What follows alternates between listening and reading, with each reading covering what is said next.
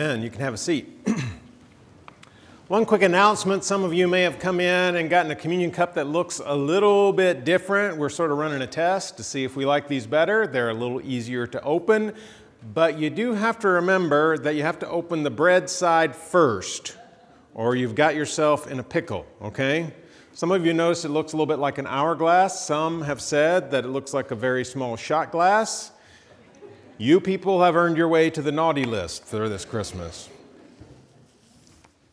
You know, one of the most awkward things in life is when a relationship changes and then we encounter a person and suddenly we don't know how to talk to that person. We don't know how to be ourselves around that person because what was once familiar is unfamiliar and we just really don't know what to say. It can happen for lots of different reasons. Like maybe you encounter a teacher you had like last year, a decade ago, 3 decades ago, and you don't know whether to call him Mr. Smith or Jim, right? It just doesn't feel right to go by that first name, and yet we're adults, right? Shouldn't we just do that? Or maybe it's the opposite. Maybe you just got a promotion at work, and all these people that used to be your peers, your friends, suddenly you're managing them, and you're just not sure how the relationship is going to be. Are you going to be friends like you always were, or are things going to be different? This gets even more serious when there's like a real problem in a relationship, and there's suddenly estrangement. Maybe there's a breakup, even a divorce, and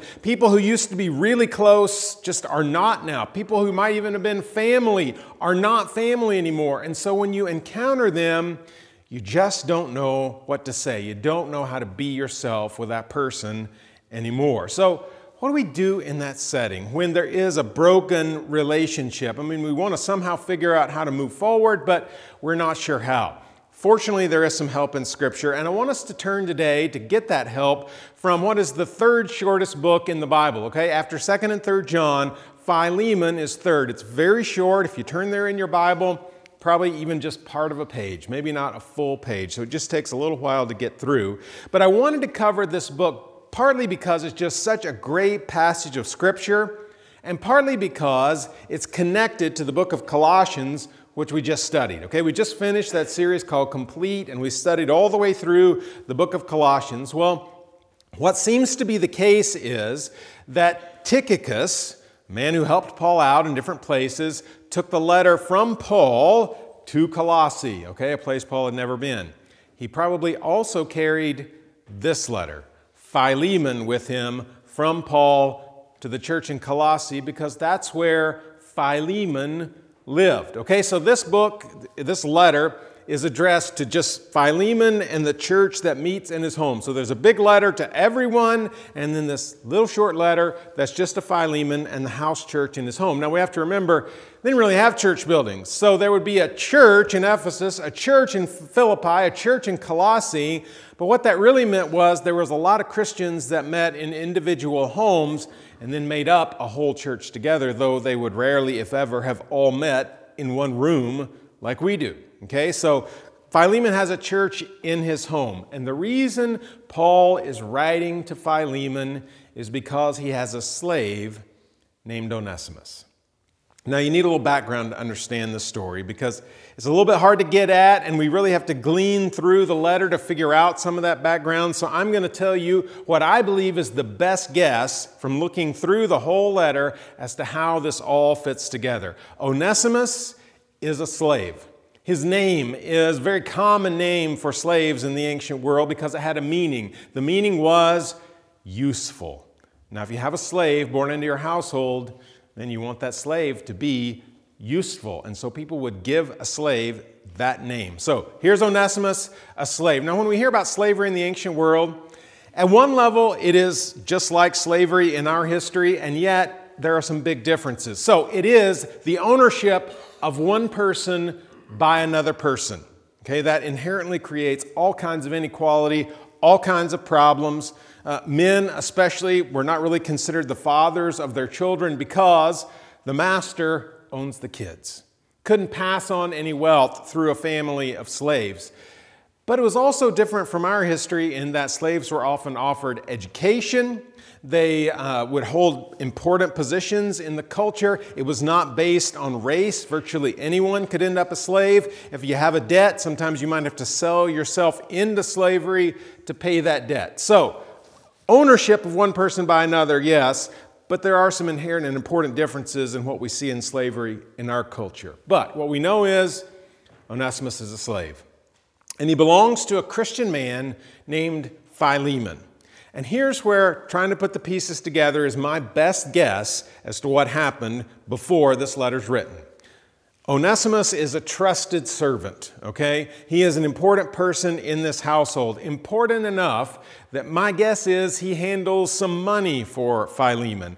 Philemon appoints him to go conduct some business, probably in Ephesus. That's probably where Paul is, though it's possible he's in Rome, which would have been much further away. Ephesus is just down the road. So Philemon sends Onesimus with money to conduct business, maybe to pay a debt, maybe to make a purchase for the household, maybe to buy something specific for Philemon or his business, okay? So, Onesimus, go conduct the business with this money, come home. Here's the problem. Onesimus didn't come home. Now, we know he's a runaway slave. It's probably not that he sort of sneaked out at night and got away, but probably, and again, this is our best guess, he was on some kind of journey with money and just decided not to go back. So here's Onesimus, runaway slave, thief, in a town that he may have been to before but is not his hometown. What do you do now? You got a pretty big mark on your back. Now, we don't know exactly how it happened. Maybe somebody that Paul knew came in contact with Onesimus, maybe another slave. We don't know. But someone put Onesimus and Paul in contact with one another, maybe to try to figure out what should Onesimus do. Maybe somebody knew Paul's a Christian leader. Onesimus mentions that his master Philemon is a Christian, and maybe Paul can figure out what we do here, because if Onesimus gets caught, if he goes back to Colossae for most any reason, it could be really bad because he's a runaway slave. Could cost him his life, could be severe beating, could be very ugly. And so Paul's got a decision to make. What am I going to do? And in the process of this back and forth between Paul and Onesimus, Onesimus decides to follow Jesus. So he becomes a Christian. And Paul has to think, okay, am I going to keep him here and keep him safe? And Onesimus begins to help Paul out, or am I going to send him home? In the end, probably because this was the legal thing to do and Paul wanted to maintain his reputation as a law-abiding citizen, decides to send Onesimus back to Philemon, but he sends him with a letter. And we have that letter. And so Tychicus takes the letters from Paul, the book we call Colossians, and Philemon, and he goes with Onesimus back to Colossae. And he shows up at the church with this guy that everybody knows, who's run away with money. What's going to happen next? So he delivers this letter to the church. Maybe he's the one who actually read it to the church. And he comes to Philemon's home with this house church meeting and Onesimus there. Let me just read you the letter, he says. And so Paul opens the letter. Paul, a prisoner of Christ Jesus, Timothy, our brother, he greets everyone. The letter is addressed to Philemon and the church meeting in his home. And we might say, why isn't this just between Paul, Onesimus, and Philemon? Because for Paul, Christianity was never intended to be lived in isolation. It is always lived in community, and virtually everything that happens affects the community. And so Paul addresses this to the small part of the community that's affected, Philemon's household, Philemon's house church. And then Paul jumps in. He lets Philemon know he appreciates him. Somewhere they have connected with one another. Maybe Philemon's come from Colossae to Ephesus to see Paul. Whatever, they know each other somehow. Paul appreciates that. And then he gets into the body of the letter, and I want to pick up in verse 8. Paul says this, therefore, although in Christ I could be bold and order you to do what you ought to do, yet I prefer to appeal to you on the basis of love. It is none other than Paul, an old man and now also a prisoner of Christ Jesus, that I appeal to you for my son, Onesimus, who became my son while I was in chains. Now, what I notice about this letter is that over and over, what really comes to the fore is relationship. Now, sometimes when we read this letter, Western culture, 21st century, what we want to read it as is a philosophical treatise on the ethics of slavery.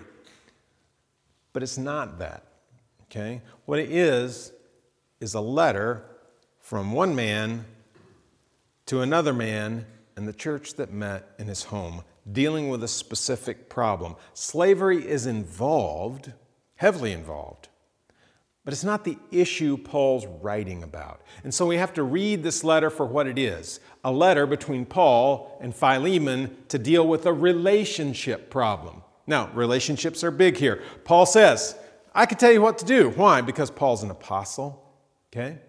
He knows Philemon. He's a Christian leader who could tell Philemon, this is what you ought to do. He also says, I'm an old man. Why? Because age in that culture meant authority. So he's saying, because of our relationship, I am in authority over you, and I could tell you what to do, but I won't. So Paul sort of does that a couple times in this letter. I could do this, and then he lays it out and says, but I won't do that. He says, what I want you to do is to do the right thing. Not because in my position of authority I can tell you what to do, but because it's the right thing. Do the right thing because it's the right thing, not just because I told you to. And his appeal is on behalf of, here's the relationship again, my son, Onesimus, who has become my son. Okay? My son in the faith while I'm in chains. All right, that's what Paul says. So he's appealing to that side of the relationship here. The relationships go back and forth throughout this letter because that's really what it's all about. Then verse 11. Formerly, he was useless to you, but now he's become both useful to you and to me. What does Onesimus mean? Useful. Paul's making a play on the man's name, on the meaning of that name. He says, listen, I know useful became useless, but now he's useful again. Okay? And now Onesimus was useless to you when he ran away. He took your money, ran away, he became useless. Before that, he was a means of labor for you. He did your work, you trusted him as an advisor. And then he became useless because he left you.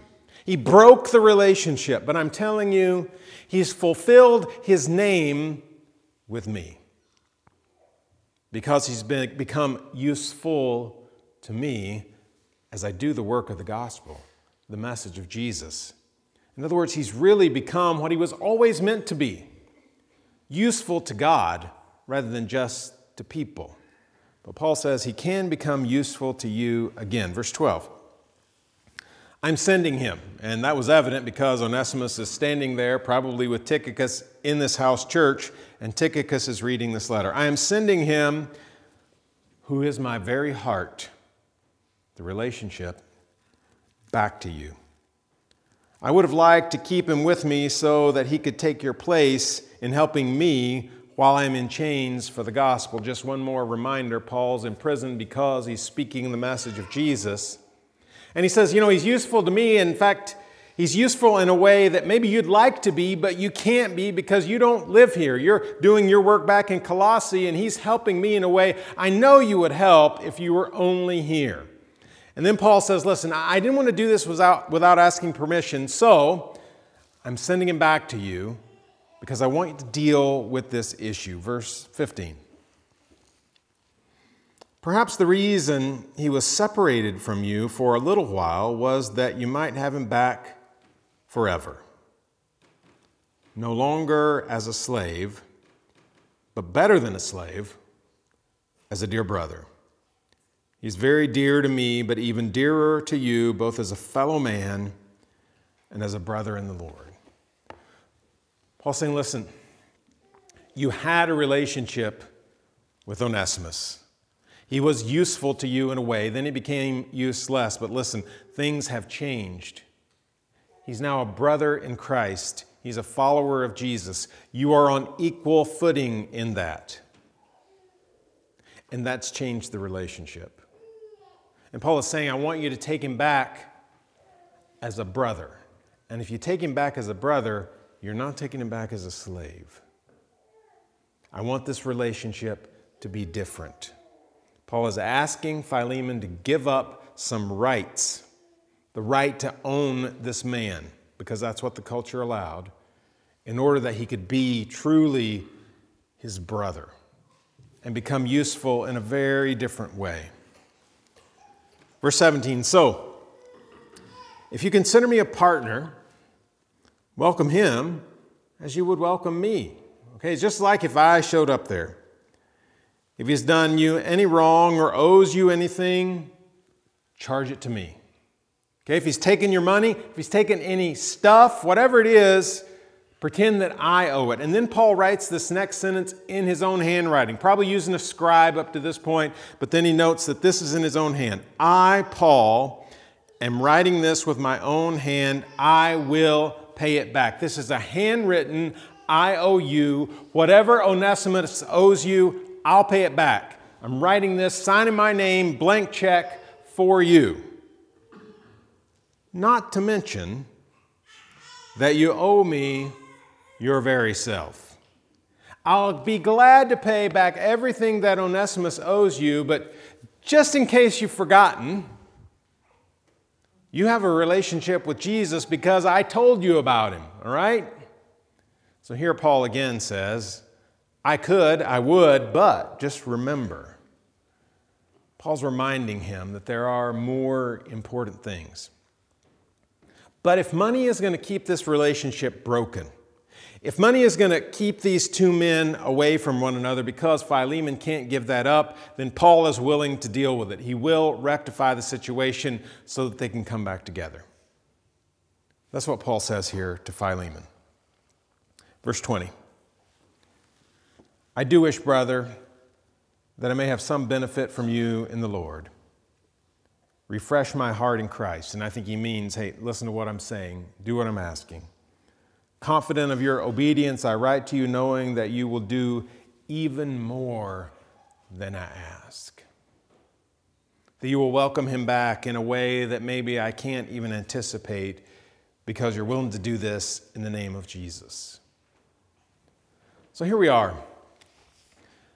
This letter, all about relationships between Paul and Philemon, Philemon and Onesimus, Paul and Onesimus, and how this changes the future. And what Paul is asking from Philemon is that he would be reconciled to Onesimus. Now, even though it's clear Onesimus is in the wrong, all right? He violated all sorts of laws and customs. He runs away. He takes money with him. He doesn't return, violates trust. All that's happened. Paul said, yeah, it happened. But what I want you to do is to welcome him back as a brother in Christ. Does he deserve it? Paul never says that. Do it anyway. Paul is saying reconciliation is the path here. Now, we don't know this for sure either. But I really believe that if Philemon had ignored this letter, we wouldn't be reading it today. My guess is that it's been preserved because it worked. Philemon would have wanted this hidden if he was going to ignore it. And probably there were Christians in the first century who began to hear this story of Paul's letter to Philemon and how these two men were reconciled. And Paul's words here, I think, teach us this lesson. When we have a relationship that is broken, when there is estrangement, when we don't know how to be ourselves around this person with whom we were so familiar before, reconciliation frees us from being trapped in the pain of the past. Now, we can choose to stay in the past and relive it over and over again. We can choose to, once again, imagine what that was like and how that person wronged us and how they did this that just tore us apart. And it did happen, okay? Or we can choose reconciliation that frees us from the pain of the past. Now, I'm not here to say that reconciliation is easy stuff, because it's not. It's just not. Reconciliation is two people coming together that maybe both have been hurt. There's pain present. There's fear present of trying to come back together. There's pride that's keeping them apart. All those things are there, but reconciliation says, you know what? We got to find a way to move forward even though all this stuff has happened. We got to find a way to meet together again even though these bad things have happened. So reconciliation does not ignore everything that's happened. Paul doesn't say, hey, just Philemon, pretend none of this ever happened and go back to the way it was. That's not what he says. And that's not what we can do. We can't just pretend stuff never happened. Okay? And it's not to say that reconciliation is not costly, because sometimes it is. Sometimes we have to humble ourselves and ask forgiveness because we know we're in the wrong. And sometimes we have to humble ourselves and forgive, because when we do that, we have to give up our righteous indignation. I'm right, you're wrong, and you deserve to be punished for it. When we choose reconciliation, we're saying, you know what? I know this happened, but I give up my rights to tell you you're wrong. And we're going to come back together, and we're going to move forward. Reconciliation does not say we're going to go back to the relationship that was, because that may be impossible. There may not be a path back to what was. The only path may be to go forward to something entirely different. Because that's exactly what Paul's asking Philemon and Onesimus to do. He's saying you can't go back to where you were because too much has changed. Instead, what you need to do is find a new relationship with each other through the power of God at work in you. And it might even be better. Different, but better. Now, sometimes reconciliation says we're going to have a relationship. It's not going to be like it was in the past, but I've got to protect myself because I was really wounded. All right, that may be the style of reconciliation we have to choose in certain relationships. But there are times when, yes, there were problems, yes, there were hurt feelings, but we can forgive one another, as hard as that can be at times. We can humble ourselves, as hard as that can be at times, and we can find a new way to move forward, maybe even better. Reconciliation frees us from the pain of the past. Now, every single one of us has someone in our lives, and maybe several people in our lives, that we have something between us and them. There's at least some distance where there used to be familiarity. There's a problem there that's been created by something they did, I did, or we did. It's up to us to decide, okay, what does reconciliation look like? What could the future of this relationship be if both of us let our pride go and chose humility to ask for forgiveness and humility to show forgiveness? What would that look like? How could this relationship be restored? Because that's what we need. Reconciliation frees us from being trapped in the pain of the past. Let's pray together. God, we only understand reconciliation because you have reconciled us to you. Everything that we know about reconciliation is modeled on that. And so, God, we pray that you'll teach us to understand how we can be reconciled to other people because you have called us back. And you've called us back to something better. God, we rejoice in that. We rejoice in being called your children and being called brothers and sisters. We pray it in Jesus' name. Amen.